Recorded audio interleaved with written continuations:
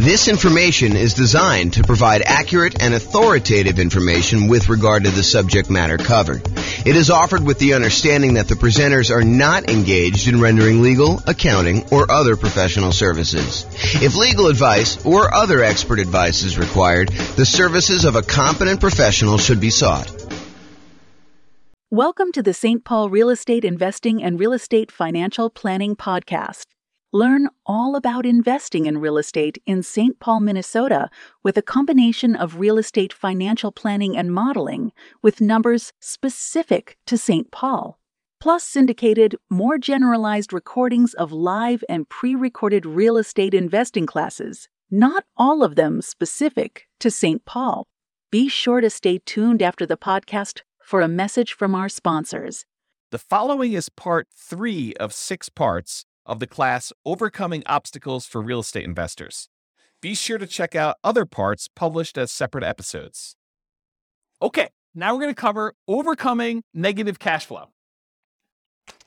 So here's the challenge. You're in a market where buying a property with a reasonable down payment gives you negative cash flow, or it's really close, or when you have property management, it's negative. Or when you have property management and you're putting stuff aside for maintenance and vacancy like you're supposed to do, it's negative. Or, something like that. Or maybe you're putting less than a full down payment down. You're buying something with Nomad. You're putting 5% down or something. And in your marketplace, it would be positive cash flow with 20% down or 25% down, but not with Nomad, which was true for our marketplace for a long time. Now it's really hard to make cash flow even with 20%, 25% in some cases. So the challenge is you have negative cash flow. How do you solve the issue of negative cash flow? So cash flow equals income minus expenses. So just like we did with down payment, we're now going to talk about 2 approaches to solve this particular challenge. We're going to look at different ways to reduce expenses, and we're going to look at ways to increase the income on properties. Okay? So for my brokerage business, I was a real estate broker. I still have a license, but I'm not really doing a lot of stuff. For my brokerage business, I created 2 new trademarked terms. So you guys can't go and steal these. But 2 new trademark terms I used. I had a lowest monthly payment guarantee, and I had a maximum cash flow guarantee.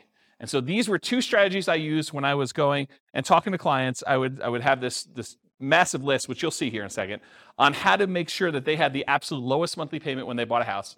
And then we'd have a separate checklist for how to make sure they had the maximum cash flow on a property when they did that. And I would offer them a guarantee on it. So there's some type of guarantee. I'm not going to talk about the details because I don't have time. But those are the 2 things I did. So what I'm going to cover tonight is based on those 2 ideas. Now, super important note. Not all of these can be used. And in fact, some directly contradict each other. So one might say you're going to, charge yearly for a rent, or you're going to charge monthly for a rent, or you're going to do something else. So they're like opposite ends of the spectrum or something. Some are extremely rare and uncommon. I'm just sort of including it to be comprehensive. And you can use what you can to optimize for your unique situation. So pick and choose what works for you, ignore the rest. This is sort of a checklist for you to go down and do it. In fact, I have a checklist. I think it's called something. How to improve your cash flow checklist or something like that. I don't know. Someone will remember it. I'll put the links to downloads in the show notes for people. Okay, so let's talk about reducing expenses. Here's part 1. This is pretty comprehensive. It's a pretty big list. So I'm just going to ask you the questions. You think about them. So can I put more down to reduce the amount I'm borrowing? You borrow less, your payment's going to be less. Can I put more down to improve your interest rate, lower loan to value? Little known fact, you put 20% down, you get one interest rate. You put 25% down, your interest rate gets better. It's a lot of times much better to put 25% than 20% down. In some cases, if you're doing owner-occupant, it's actually better putting 5%, but I digress. Next question, can I pick a loan with lower closing costs, especially if I'm financing the closing costs? So try to pick a loan where your closing costs are cheaper, especially if you're kind of rolling those into the loan. Can I put more down to eliminate or reduce private mortgage insurance, PMI? Your private mortgage insurance is insurance that you pay so that should you have a foreclosure, should the property go back to the bank, it protects the lender from the losses they may have. So you're paying an insurance policy to protect the lender for them agreeing to loan you more money to buy a property where you're putting less than 20% down. Can I pay for private mortgage insurance in one upfront lump sum payment instead of monthly? That'll save on your monthly costs, improve your cash flow. Has my equity increased enough to request the removal of private mortgage insurance? So if your property value has gone up, you paid down the loan enough where you're now below 80% loan to value, and your lender will remove PMI for you if you make a request. Can I change the loan term? Oh, I missed one. Can I get seller concessions from the seller to buy down interest rate and or cover closing costs? That's another way. Can I change the loan term to reduce my payments? I heard at one point recently that they might be bringing back 40-year loans. Yep, so 40-year loans. So someone says that they're here now. So if you do that, you increase your loan term, you might actually have a lower monthly payment doing that. If you were considering doing a 15-year loan, you could do a 30-year loan, which is much more common. Can I get an interest-only loan where you're not paying any principal each month? That'll lower your payment pretty considerably. Can I get a negative amortizing loan? Not that I would recommend this, but you can get loans where you're not even covering the amount of interest that is accruing on the loan and that your mortgage balance is actually going up each month. So it's negative amortizing. The mortgage balance is going up instead of the mortgage balance going down, which is a regular amortizing loan. Can I change the loan term to reduce my interest rate? Sometimes if you go to a 15-year loan, the interest rate's better. Can I get an adjustable rate mortgage to lower my interest rate? And actually, Austin was going to remind me, I think this is probably the appropriate time to say it, but a lot of mortgage companies, mortgage brokers now are recommending, just because of the nature of our market, some of these like a 1 year at one interest rate, the second year at a different interest rate, and then by the third year, your interest rate is the normal one for the rest of the 28-year for a 30-year loan. And so this is a way to kind of improve your interest rate. But the question I had on here is, can I get an adjustable rate mortgage to lower my interest rate? And I sort of think that's somewhere between buying down the rate and doing a lower one. I should probably put that on there, its own separate one. Hopefully I'll remember to do that myself too. Maybe someone wants to email me if they don't see it on here. Can I get the seller to carry back some owner financing to lower my loan to value with the primary lender and reduce my interest rate? So maybe you can get the seller to carry back in second position where the lender's still willing to do the loan, and that could get you an overall lower monthly payment. Can I improve my credit score to get a better interest rate?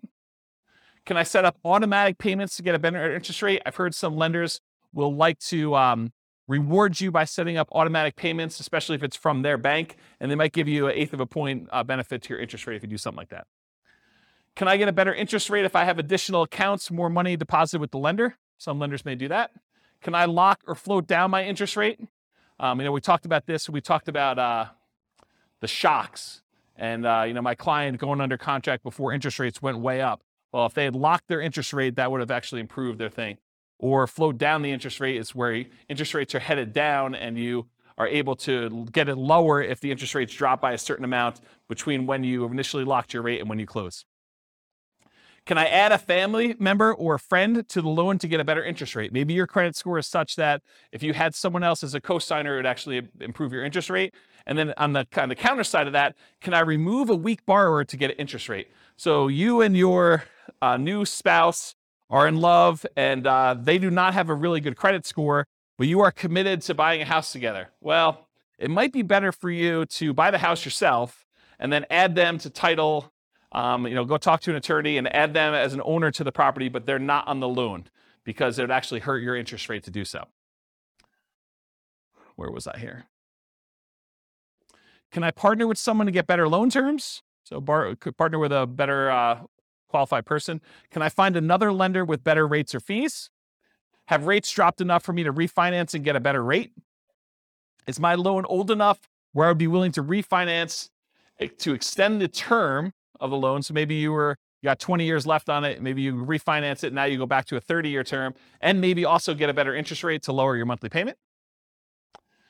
So those are the strategies with your lender. Strategies if you own another property. Can I do a cash out refinance on another property to then buy or refi this property? So you got a lot of equity somewhere else. You pull money out of that one. You use it to put 25% down and maybe instead of 20% down to get a better interest rate on the one you're buying. Does it make sense to cash out refi another property to put a larger amount down on this property? I think that's what I just said. Should I do a rate and term refinance in order to get an overall better monthly payment before financing this property? So maybe you're going to go over the 10 loan limit, or maybe you're going to go over some other limit that the lender has where you go into a different pricing tier and you want to go and refinance another property to improve cash flow on that before you go buy this one and kind of lock yourself in where you can't quite do it as easily after that. Any questions on this so far? Searching for homes, can I search for properties where the seller is willing to include seller concessions? Seller concessions is money that the seller is willing to provide to you when you go buy a property that you can use for closing costs, including buying down the interest rate in your loan to make it a better interest rate. Can I search for less expensive homes, as another example? Making offers. Can I offer less to reduce my purchase price? If you offer less and you're able to buy the property for less, you end up borrowing less, you end up paying less a monthly payment. Can I ask for seller concessions to buy down my interest rate? In some cases, it may be better for you to take the money and ask for seller concessions instead of a discount, because the amount you would save monthly payment-wise is better for you to have used that money to buy down your interest rate than to get a discount. Is the seller's loan assumable and has a better interest rate than I can get now? This is going to be true for a little while. We've got a whole bunch of really good low interest rate loans out there. This could be a strategy you might want to employ. Would the seller consider wrap financing, and would that be better terms than I can get now? So offer to do some creative financing with the seller, see if they're willing to do that. Can I buy the property subject to the existing financing, more appropriate wrap financing, where you're able to do that? Can I buy the home on installment land contract, get better terms? Can I get private financing with better terms from family or friends? Maybe grandma wants to loan you money for 30 years at 3, 4, 5% because she's got it in a CD.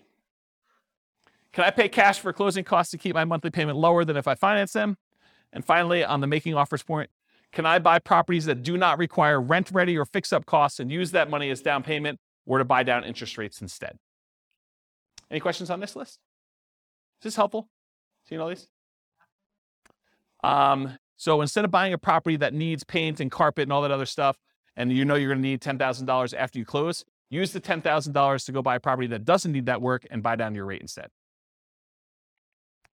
Owning and managing property. Can I correct incorrect information with the county assessor about the condition or the characteristics of my property to lower my property taxes? Can I contest property taxes when appropriate to keep my property taxes minimized? Can I vote appropriately for changes in taxes that affect property taxes? Can I manage the property myself and still keep up with the latest laws, best practices, and compliance issues? Save on property management fees. Can I shop around to get high-quality property manager with reasonable fees? Can I maintain my property to minimize time between tenants? Can I insist my property manager utilize best practices, marketing early, raising rents with each lease renewal, etc.?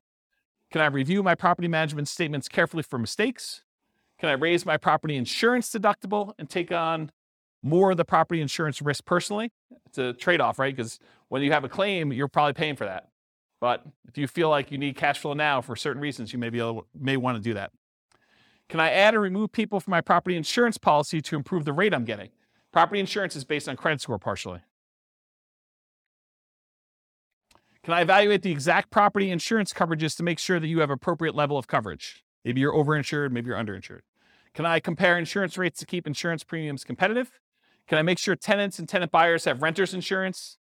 Can I get a discount paying for HOA insurance or other bills in advance? In some cases, you can get a discount by doing certain things in advance. Can I sign up for auto pay on utilities to avoid any per bill fees charged by utility providers? And can I use quality replacement maintenance materials to lower the overall cost of maintenance over time? Any questions on this one? Helpful stuff? Good. All right, so we just covered all the different ways to kind of reduce expenses. And we primarily focus a lot of stuff on mortgages because that's one of your largest percentage-wise expenses on a property. Now we're going to talk about ways to increase income. So maximize income, part 1 of 2. Can I subdivide my property into multiple units to increase rent? For example, rent upstairs or rent downstairs separately. Can I rent by the bed or by the bedroom? Can I rent parts separately like a garage or the community pool or RV parking or RV in the backyard as a vacation rental? Can I add some other type of income for the property? Can I add services, utilities like high-speed internet for an extra fee? Can I offer the property to a tenant buyer on a lease option, lease purchase, or agreement for deed to increase the income and reduce maintenance on the property? Can I charge pet rent? Can I charge fence rent, new carpet rent, or extra fee for something else the tenant desires I install? Can I tier rent by credit score and/or security deposit? Can I change the term of the rental agreement, either do daily rentals, Airbnb type stuff, weekly rentals versus monthly? Can I charge weekly or biweekly instead of monthly? Can I include done-for-you services like lawn care, snow removal, or house cleaning for an extra fee? Can I convert my property to a duplex, triplex, or fourplex or more? Can I get the property furnished to get more rent? Can I start marketing earlier and start at a higher, more aggressive rent to test market prices? You start 90 days in advance, you have plenty of time to test before the property is vacant. Can I charge a fee for auto pay, or can I charge a fee for not being on auto pay? That's an example of two conflicting, contrary ideas that you can either do one or the other. Can't do both. Or maybe you can. Charge for either way. Whatever you want to do, there's a fee. I'm joking. Okay. Can I schedule my leases to end during peak rental seasons? That's kind of important, actually. Can I target more profitable rental niches like corporate rentals?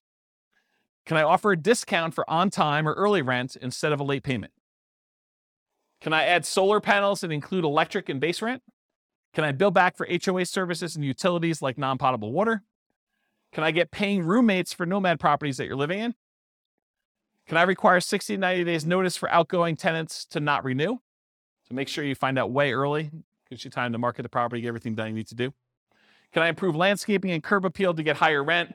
Paint, add improved shutters, lawn care, mailbox, property address numbers, lighting, things like that in order to make sure that you're getting maximum rent. Can I make sure the property is appropriately prepared for showings, well lit, smells good, repairs done, clean, neat? Am I maximizing exposure when marketing for tenants? Do I have professional grade photos, 3D tour and video and marketing properties?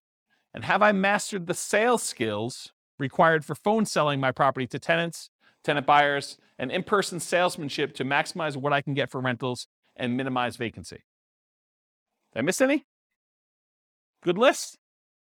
This concludes part 3 of 6 of Overcoming Obstacles for Real Estate Investors. Listen to the next episode, part 4 of 6, on qualifying for loans. With home prices up, mortgage interest rates up, and rents up, but not quite enough to counteract the higher prices and interest rates, cash flow on rental properties in St. Paul is harder than ever. Book a call with the Real Estate Financial Planner to apply our proprietary 88 strategies to improve cash flow on your rentals. See the show notes for a link to schedule your call and improve your cash flow today. If you're a real estate agent, lender, or professional in St. Paul that wants to help our real estate investor listeners, consider reaching out to learn about collaboration opportunities with this podcast. We'd love to add more value to our listeners by having you assist our investors buy, sell, and finance their real estate investments. See the show notes to schedule a call to discuss collaboration opportunities.